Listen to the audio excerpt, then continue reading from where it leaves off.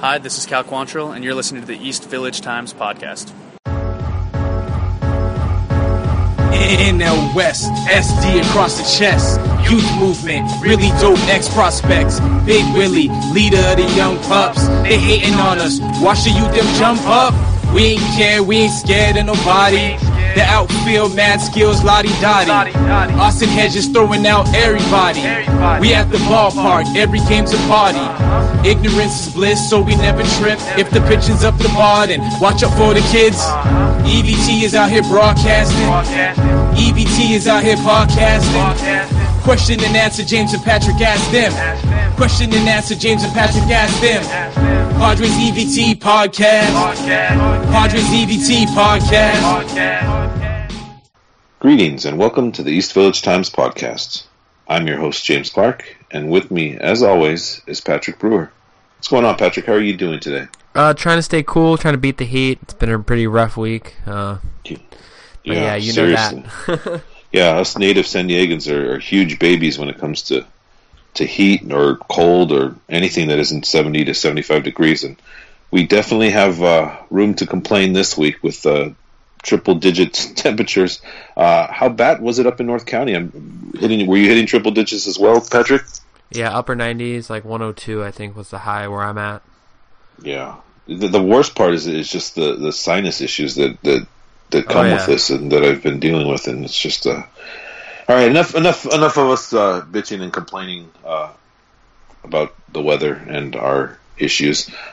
Major League Baseball is wrapping up, and the World Series is currently tied one game apiece as the Houston Astros and Los Angeles Dodgers battled it out last night in a very, very entertaining game, setting a I guess that's a World Series record for home runs in a game, and 6 out of the 8 were hitting the 8th inning and beyond or something like that. I mean, it was a crazy game. Give me your reaction. I know that we're both rooting for the Astros, obviously. It's just, I think it's the most important thing is that a game like last night is very, very important for the future of Major League Baseball. It was a entertaining game, and despite the fact that it was a 4-hour-plus game, I don't think anyone can complain because it was just back and forth, and that is, I think a game like last night exemplifies why both of us love Major League Baseball. Yeah, I think regardless of who you're rooting for or who you really want to win, I think that was one of those games that really shows you what Major League Baseball is all about and the kind of popularity it can have. I think just seeing Twitter last night, how many people were talking about it, and it was all over like all sorts of news this morning as well. It's just one of those games that you're going to remember for a while. And yeah, I only caught the last, I think, 3 innings. I came out in the 9th. I got home from work, and I watched Jansen give up the home run, and I watched the last 2 innings where I think there was like 5 home runs hit in extra innings. So pretty crazy game. I've been meaning to watch the rest of the game. I need to catch up, probably do that tonight or maybe tomorrow. But yeah, definitely, from what I saw, a wild game and definitely good for baseball, as you said. Yeah, no, that's what it's all about at this point. I think a lot of us were definitely excited to see the Astros in there. And a lot of Padre fans are kind of pointing to the Astros as a role model of sorts of what the Padres are trying to accomplish as far as building within and stuff. And it's good for the game of baseball for a smaller market team like that who basically did construct their whole team through the draft and through, careful selections here and there and trades here and there. But it's a great role model for the Padres to follow. Yet we'll have to see whether or not they can attain the success that the Astros have reached so far. Yeah, that's definitely the hope, although that's kind of a tough ceiling to reach. I mean, I think Houston's like a best-case scenario of how everything works out. And when you look at it, a lot of the guys they did get that have kind of pushed this run are guys they traded for, so it just goes to show you need a deep farm system, and that's kind of what the Padres are building. So those guys that are excess, you got the guys you don't need. Necessarily, those are the guys you move for big-time trade pieces. I mean, look, they got Justin Verlander, they got Brian McCann, they signed Reddick, they signed Beltran. So now all these guys are homegrown players. I mean, sure, you got Altuve and Correa, the big two, Springer on top of that. Keuchel is a great player development success story. But at the end of the day, they did make those big moves, and they did spend some money. So it goes to show that there's no one-size-fits-all to build a winning club. No, definitely. And You said it right. They did spend money, and I think the timing on that has to be right. You have to do that when your team's just about to succeed and just about to reach that pinnacle level, and obviously they did that. They've done it successfully, and you have to tip your cap to them. They are a team that's built for the long haul. Quite frankly, both these teams are. So it's a little frightening being a Padre fan and seeing a team like the Astros or the Dodgers or the Yankees, for that matter, that are built for the long run. So it's going to be interesting couple years for the Padres as we begin to progress and get better. But things are definitely looking up. We are excited to talk to AJ Cassavell, the Padres beat writer for MLB.com. Will be joining us shortly, and we'll get an opportunity to pick his brain about the 2017 season and possibly some off-season moves this winter. Yeah, it's going to be nice to talk to AJ, kind of wrap up the season one more time and kind of look forward to what's going to happen this off season and moving forward into 2018 and beyond. Yeah, I mean, AJ doesn't have a crystal ball but it'll be interesting to see exactly what he thinks this team will do for the future. So join us. We will take a short break, and we will be back with AJ Cassavell of MLB.com.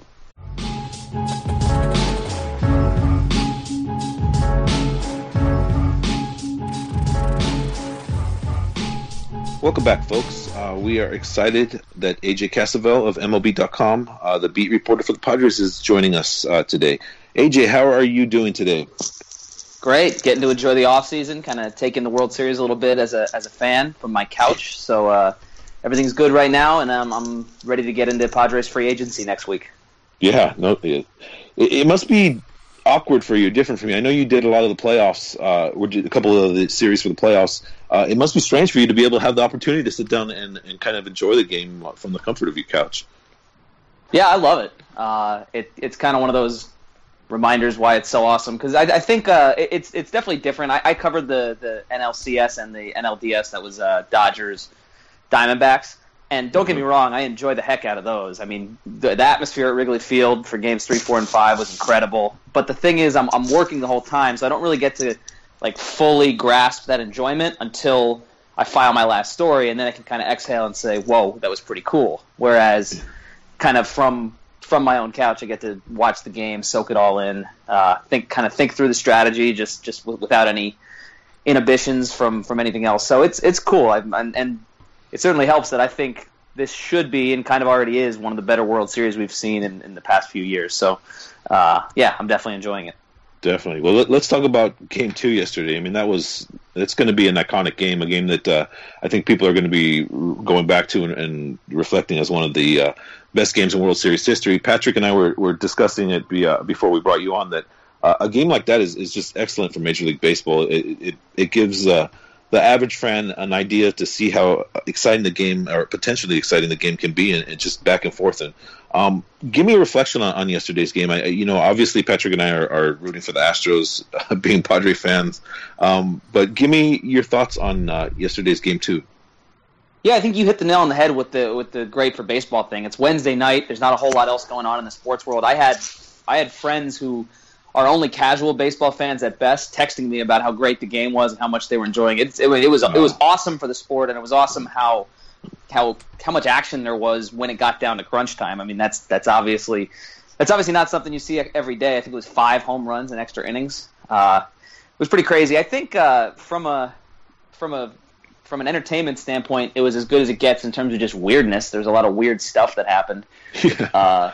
But I mean, also from if you're a casual fan, you can enjoy it. But if you're a diehard baseball fan, you can enjoy it too. There was a lot of thinking and strategy going into that game. And you know what? I covered Dave Roberts for the first 2 rounds. I don't think he put a foot wrong. I think last night there were a couple questionable things he did, maybe for the first time all postseason. But I still think he might have been getting a little too much heat for last night for not being prepared for the 10th. I mean, ultimately the ball was in Kenley Jansen's hands with a chance to win the game. So. But, I mean, the game yesterday had everything. It had wacky plays in the field, balls hitting the umpire, and home runs in extra innings. I mean, I don't know what more you could ask for out of a baseball game. No, and you said it perfectly that, a novice fan, someone who doesn't exactly, even care about the game of baseball found entertainment in that, and that's what we need. The sport needs to broaden its horizons, and though it was a 4-hour game, it didn't seem like that. It was entertaining, if not more entertaining than Game 1, which was a 2.5-hour game. So, I love the game of baseball, and I don't mind spending an extra hour and a half there if the entertainment factor is that high. And yesterday's game was definitely, like I say, something that we're going to be talking about for generations. It was a back and forth game, and in the end, it could have gone either way at any point. And that's what the game of baseball is about. And it was just an excellent moment for baseball fans. Let's move on to the Padres. The 2017 season is wrapped. The team finished 71-91. Overachieved a little bit, I guess, from what the experts, or so-called experts, had predicted before the season. Give me your thoughts on the season. I know it's difficult to kind of put that into a couple of sentences or describe the feeling that went through the Padres. It's difficult to talk about this team because they had a sense of developing young talent and wanting to get better, but at the same time, the tank talk was kind of overshadowing a lot of people. I know that's not something that's kind of taboo to talk about in the locker room or in and around the team, but in the end, it was a matter of 3 or 4 picks that separated them from a top 3 pick. So, give me your thoughts on the team, and maybe a little bit on the tank talk, if you will. Yeah, I think the one thing that you need to take into consideration with the team when looking back at the 2017 season is I think a lot of people had them at around 62, 63 wins at the start of the year. There was just too much. Ultimately, there was just too many young guys who really enjoyed being at the major league level, where you might not necessarily get that in every clubhouse, to the point where when it got to August and September, they didn't fade. And ultimately, I think I thought all season, when the Padres got down to the last month of the year, their schedule was brutal. They had so many division games in arguably the best division in baseball, that's when you'd kind of see the record fall off and you maybe see them shoot up the draft pick list. And there were a couple times where it seemed like that was about to happen. And ultimately, I think just a lot of young players outperformed expectations down the stretch. Carlos Asuaje, Jose Pirela, I think was better than the Padres could have envisioned. And so it was obviously from the start, it was a year for development. And in a year for development, I don't think the organization would have been too disappointed with a higher draft pick, considering it wasn't necessarily a playoff push from the start. But internally, I think the Padres are pleased with some of the strides made by some of the younger players. At the same time, it definitely wasn't. It wasn't as though Margot, Hedges, Renfroe, Asuaje all came up and were superstars. There's a lot of progress that needs to be made. So with that being said, how do you judge Andy Green in his second season in San Diego? I mean, I think that you can at least give some credit to that success, to how he managed the team and kind of how he built those relationships in the clubhouse. So what are your thoughts on Andy Green, and kind of what grade would you give him in season 2? I think I'd give him a B+ for the season. He did a really good job working with a lot of the young players and keeping them just keeping the vibe in the clubhouse happy. The one thing I'll say about Andy Green, though, is there's nothing we can make any judgments. The jury's still out on him as a manager. Mm-hmm. He needs to kind of prove what he can do in situations that mean something strategically. Right now, I mean, his bullpen usage is mostly predicated on saving guys' arms, saving some health. But if you're in a pennant race, all of a sudden you maybe need to push some guys a little farther. So we don't know how Andy Green is as a manager yet in terms of a playoff caliber guy at the helm. But what I will say is I think he's a fantastic guy for a club that's rebuilding from the ground up. I think he keeps his players engaged. He keeps them motivated. The clubhouse universally has respect for him. I think it was the day he signed his extension.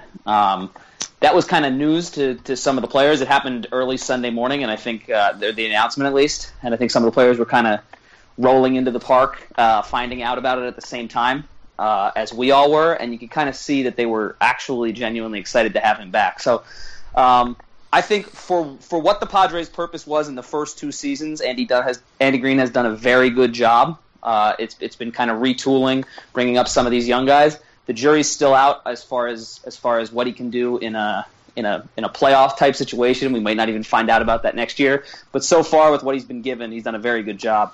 And I think the record is almost indicative of that, even though it ultimately the difference between 60 wins and 71 wins, as far as an accomplishment standpoint, is nothing. Mm-hmm. That's definitely a fair assessment.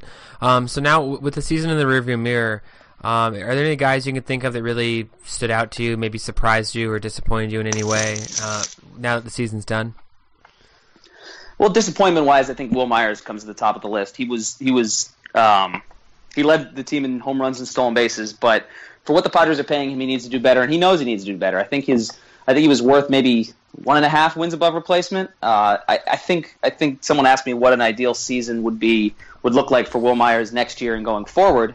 I think he's probably got to raise his OPS by 50 to 100 points, and he's got to be much, much better defensively and probably be worth around 4 wins. That's probably what his contract stipulates. He's not going to be on the level of Joey Votto or Paul Goldschmidt. Those guys are all world players, but he can definitely be an above-average National League first baseman. And the tools are clearly there. We saw it at various points during this season. In terms of surprises, I don't want to say Austin Hedges was a surprise because he didn't do a whole lot offensively, but he really had no hiccups as a defensive catcher. He already looked like a 10-year veteran in terms of handling a pitching staff and playing defense. Carlos Asuaje and Jose Pirela are 2 surprises that jump into my mind right away. I think you mentioned disappointments. Hunter Renfroe, I don't think we can qualify him as a disappointment. It was his rookie season, but there's clearly work that still needs to be done in terms of honing his swing and honing his approach. Like we were just talking about with Andy Green, I think the jury's still out on Hunter Renfroe. Yeah, no, Renfroe is he's got a lot of growth to do, and it's I think it's fair to say that he needs time, and to assess him as a disappointment at this point is a little premature. I'd love to go back to Myers. You have the opportunity to see the man eye to eye, to talk to him one-on-one from time to time in the clubhouse and surrounding areas. I'd love to hear your thoughts on him. I've heard a lot of different people talking about, he didn't put the aura that he cared that much, and I'm hearing a lot of, I don't want to say negative things, but a lot of things that are concerning to me about his approach. I'm hearing talk of off-season sports psychologist in his future.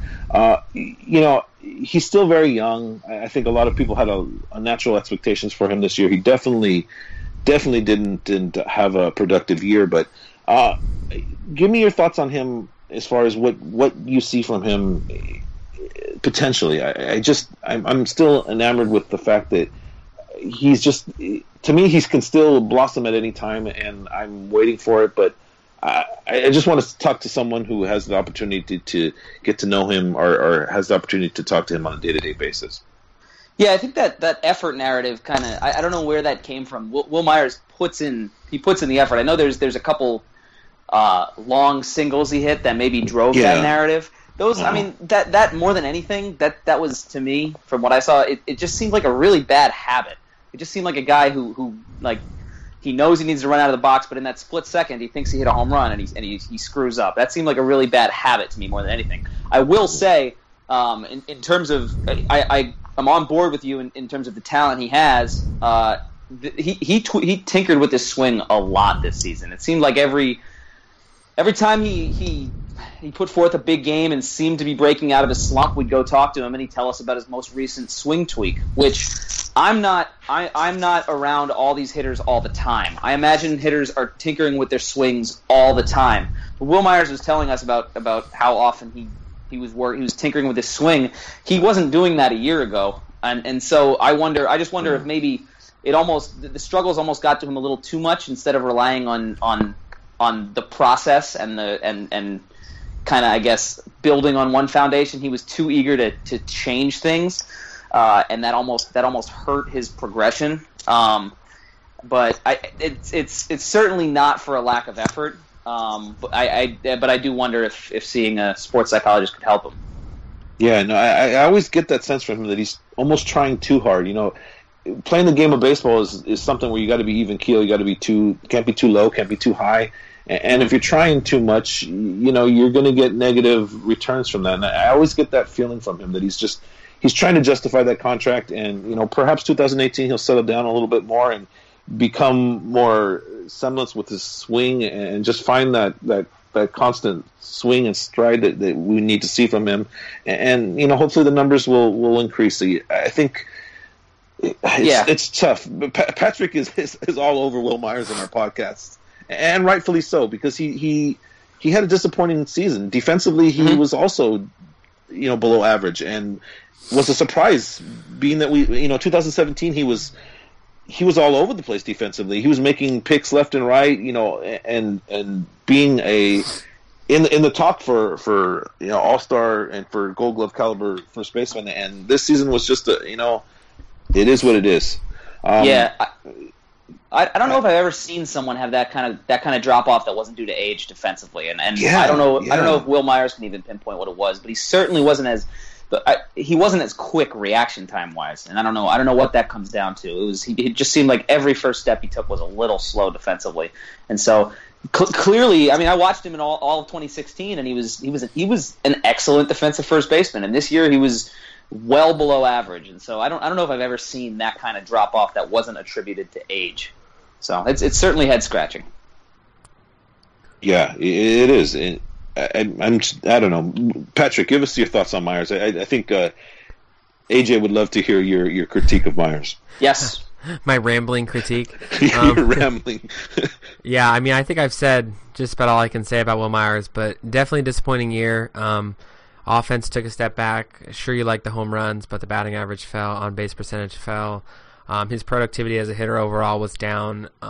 Defense was, as you guys mentioned, kind of an enigma. Like, there's really no explanation for why he was so poor. So I'm not really ready to sell him out completely yet and say he's not going to ever be good again, but I'm definitely lowering expectations. But I think if he can come out next year and be a more productive hitter and play some defense and be a 3 or 4 win player, I think that's definitely a win.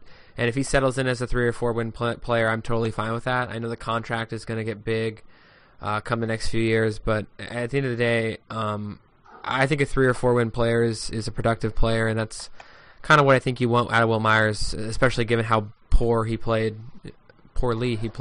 in 2017.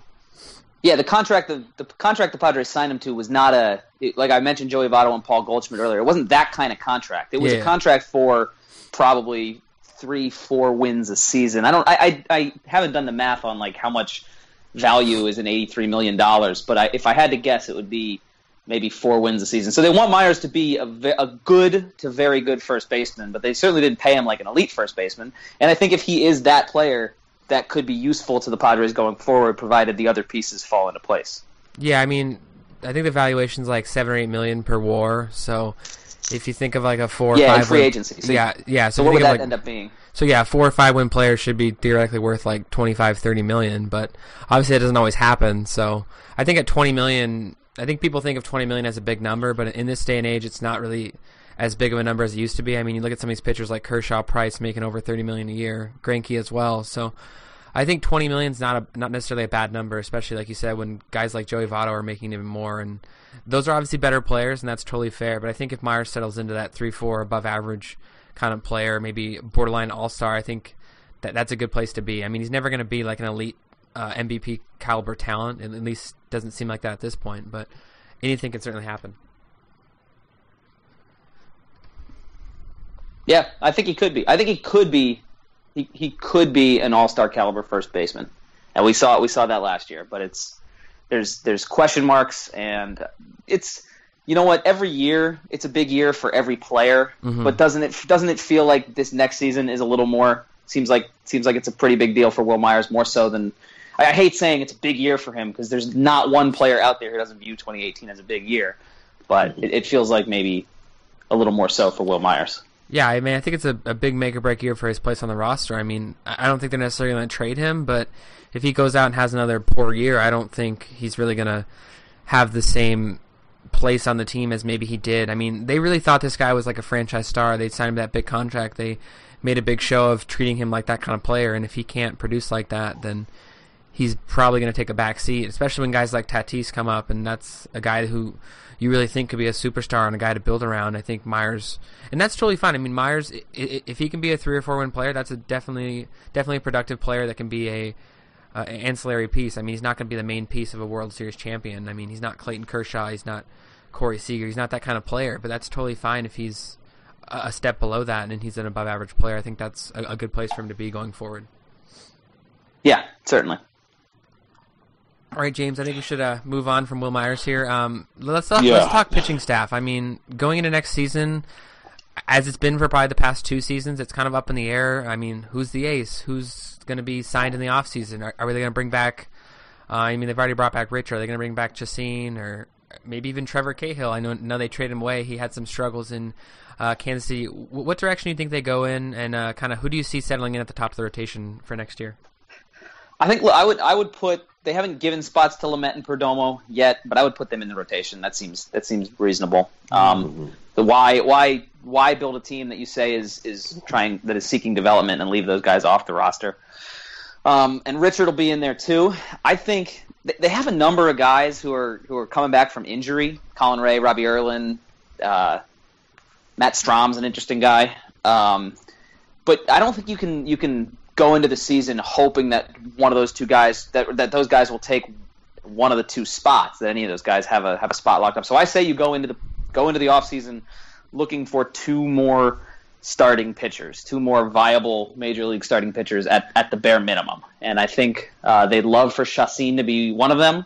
I haven't done too much digging into who some other candidates are. Off the top of my head, I know I believe Hellickson's available, Fister, like you said, Trevor Cahill, Alex Cobb, but that might be a little more expensive.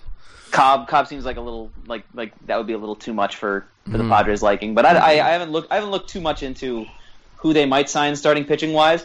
I honestly might be surprised if it's multiple years, like say even 3 years, just given that they have such a wealth of arms in Double-A that they're so high on. Mm-hmm. But I think you go into the offseason looking for a guy like pretty much exactly a Jhoulys Chacin and then maybe a replica of Jhoulys Chacin, someone who you can bring in who has potential to be very good, but with some question marks, and someone who maybe you could flip at the trade deadline, and maybe if anyone in the Double-A rotation cracks the big league roster by the end of the season, they could maybe take that spot. So I don't think you go into the offseason looking for a starting pitcher of the future. It's not, the Padres aren't there in their progression yet, but I think you try and fill in around those 3 guys that I mentioned, and then you can't go into the year expecting Colin Ray, Robbie Erlin, Matt Strom to take one of those rotation spots, but I think you are hopeful that maybe they seize one in spring training. Yeah, and then you throw in guys like Travis Wood, Tim Melville, Jordan Lyles, maybe even some minor leaguers, Kyle Lloyd, Walker Lockett, maybe Michael Kelly. Joey Lucchese's a guy who very well could be up at some point next year. So yeah, there's definitely a wealth of arms there.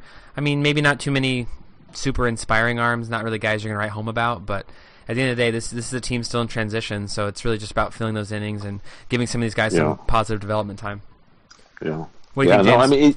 I mean, and before the season, none of us were really excited about Dinelson Lamet, and look at how he progressed. So I think there's an opportunity for young guys to establish themselves and get to that next level, and it'll be exciting. In order for this Padre team to be successful down the road, they're going to need people like Lamet, like a Perella, like a Suaje, somebody who come out of nowhere and establish themselves. And we'll just have to wait to see what happens in 2018. I mean, just look at the Dodgers. I mean, they've hit on Chris Taylor, Charlie Culberson, these guys that no one thought were worth anything at all, and now they're useful pieces to a playoff team and maybe even a World Series champion. So those are the kind of guys like Jose Perella, and even Hunter Renfroe's a guy like that. You got to just wait him out, give him a chance, and maybe he ends up being a late bloomer. So you got to just do that with development. You got to wait and see and how it works out. And even the Astros have guys like that. Marwin Gonzalez is a name that comes to mind as a guy who kind of has just been somewhat steady and kind of had a little bit of a breakout this year. So there's never a linear path for player development, and I think the Padres have to be careful not to give up on guys that they did with maybe Anthony Rizzo. I know that's a sour subject, but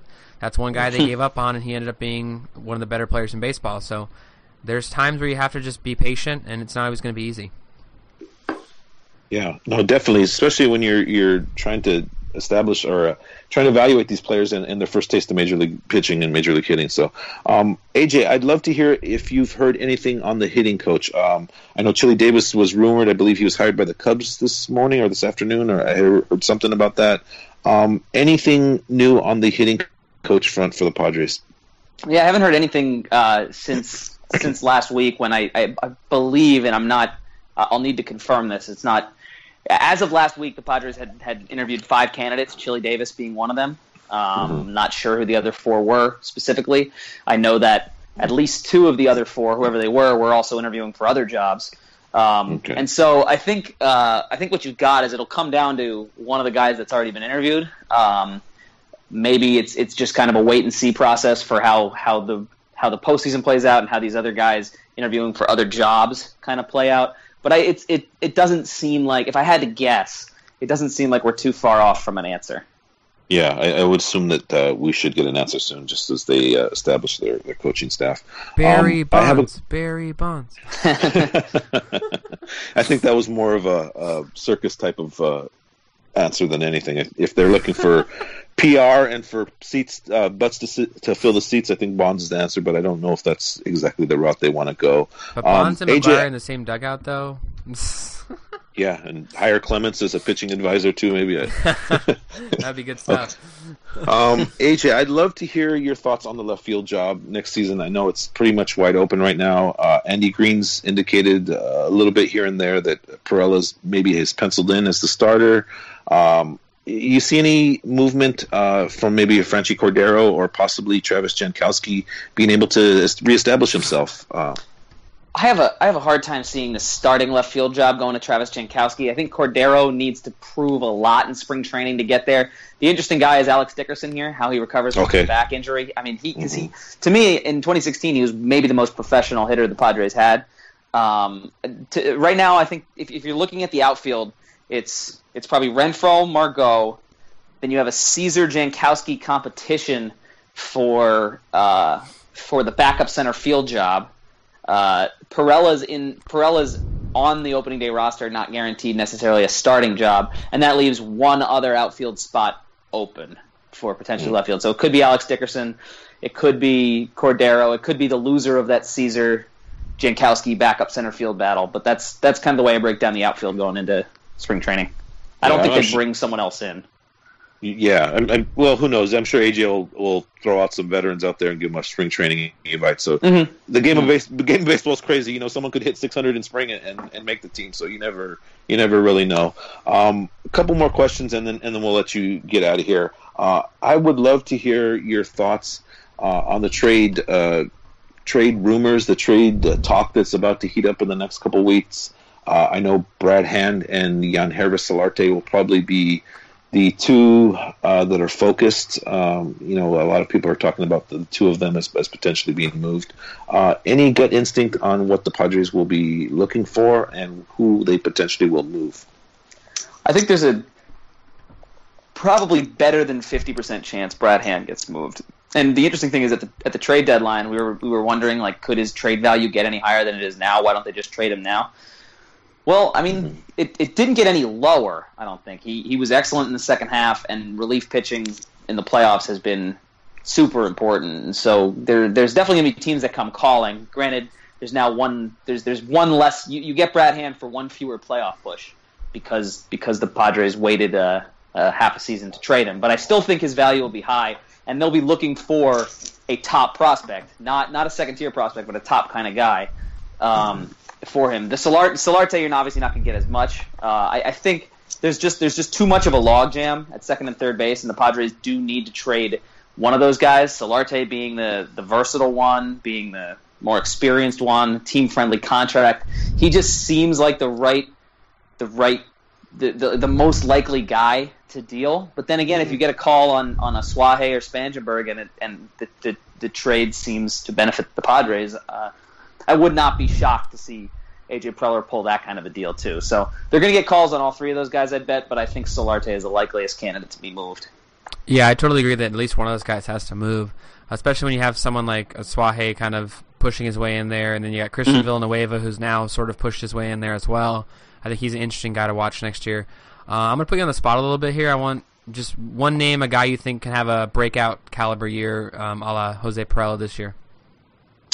Next season? Yeah. I don't know if this answers a la Jose Perella, but I would not be surprised I would not at all be surprised to see Joey Lucchesi come up in the second half of next season and be decent for a rookie at least, or for a guy who's debuting. And so I could see Joey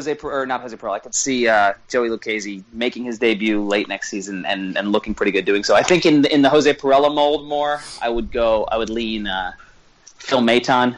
I think his numbers don't do justice to the stuff he has, and I think the experience he got this season could help him next year. I would expect him to make a significant jump next year. Definitely two good names to watch. My last question for you is shortstop. What direction do you think they go in? Man. You think Ibar comes back? It wouldn't be a Padres offseason without a shortstop question.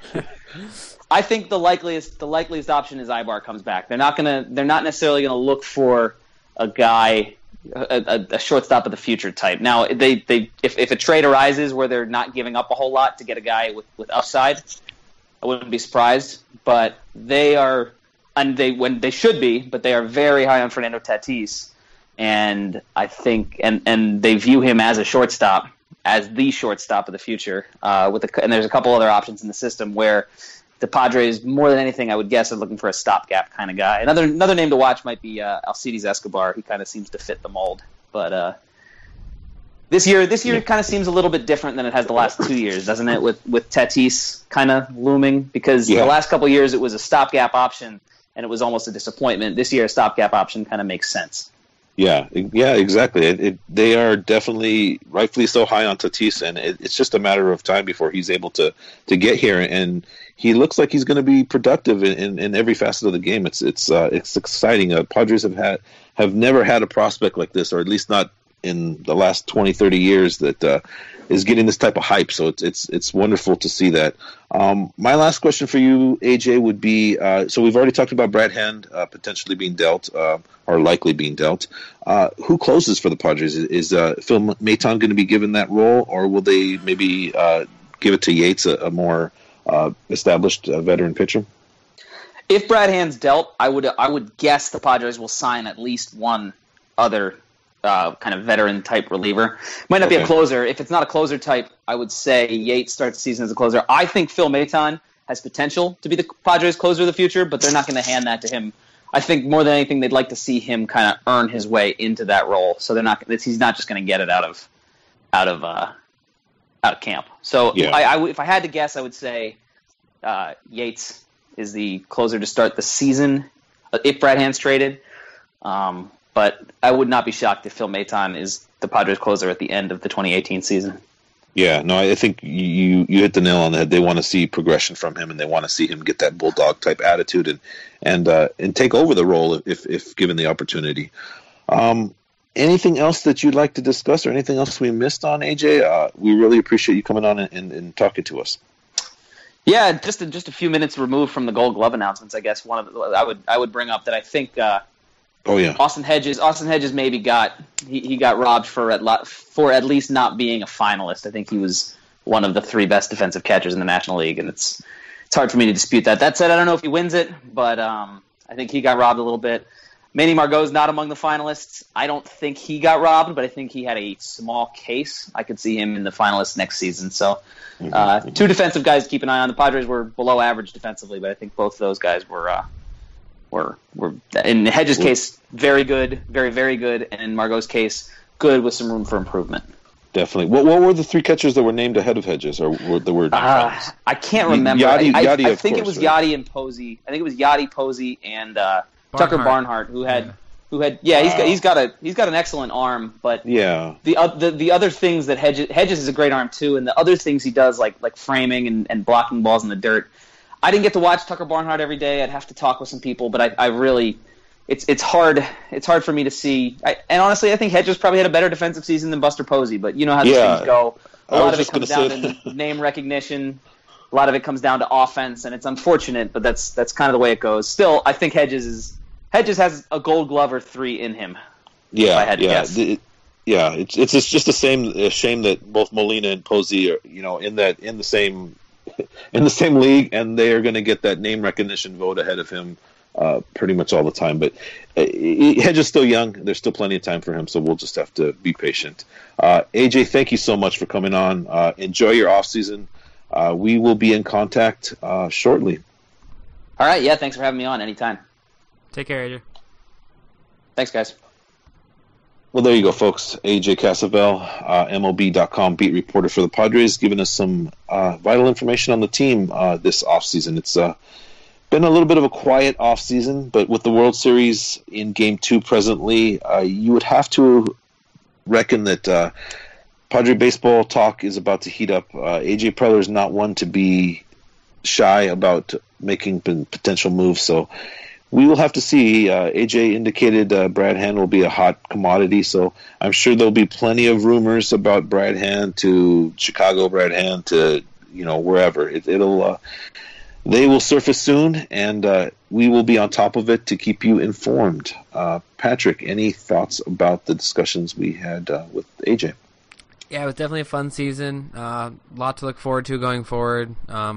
A lot of things you hope improve, but there's definitely, I think across the board, it was a solid season and definitely a positive development. Hoping for a busy off season. I think the Padres have some work to do, and I think there's going to be some moves that are going to have to be made, winter meetings and beyond. Yeah, it'll be an exciting time for Padre baseball. The team is on an upswing in a progression mode.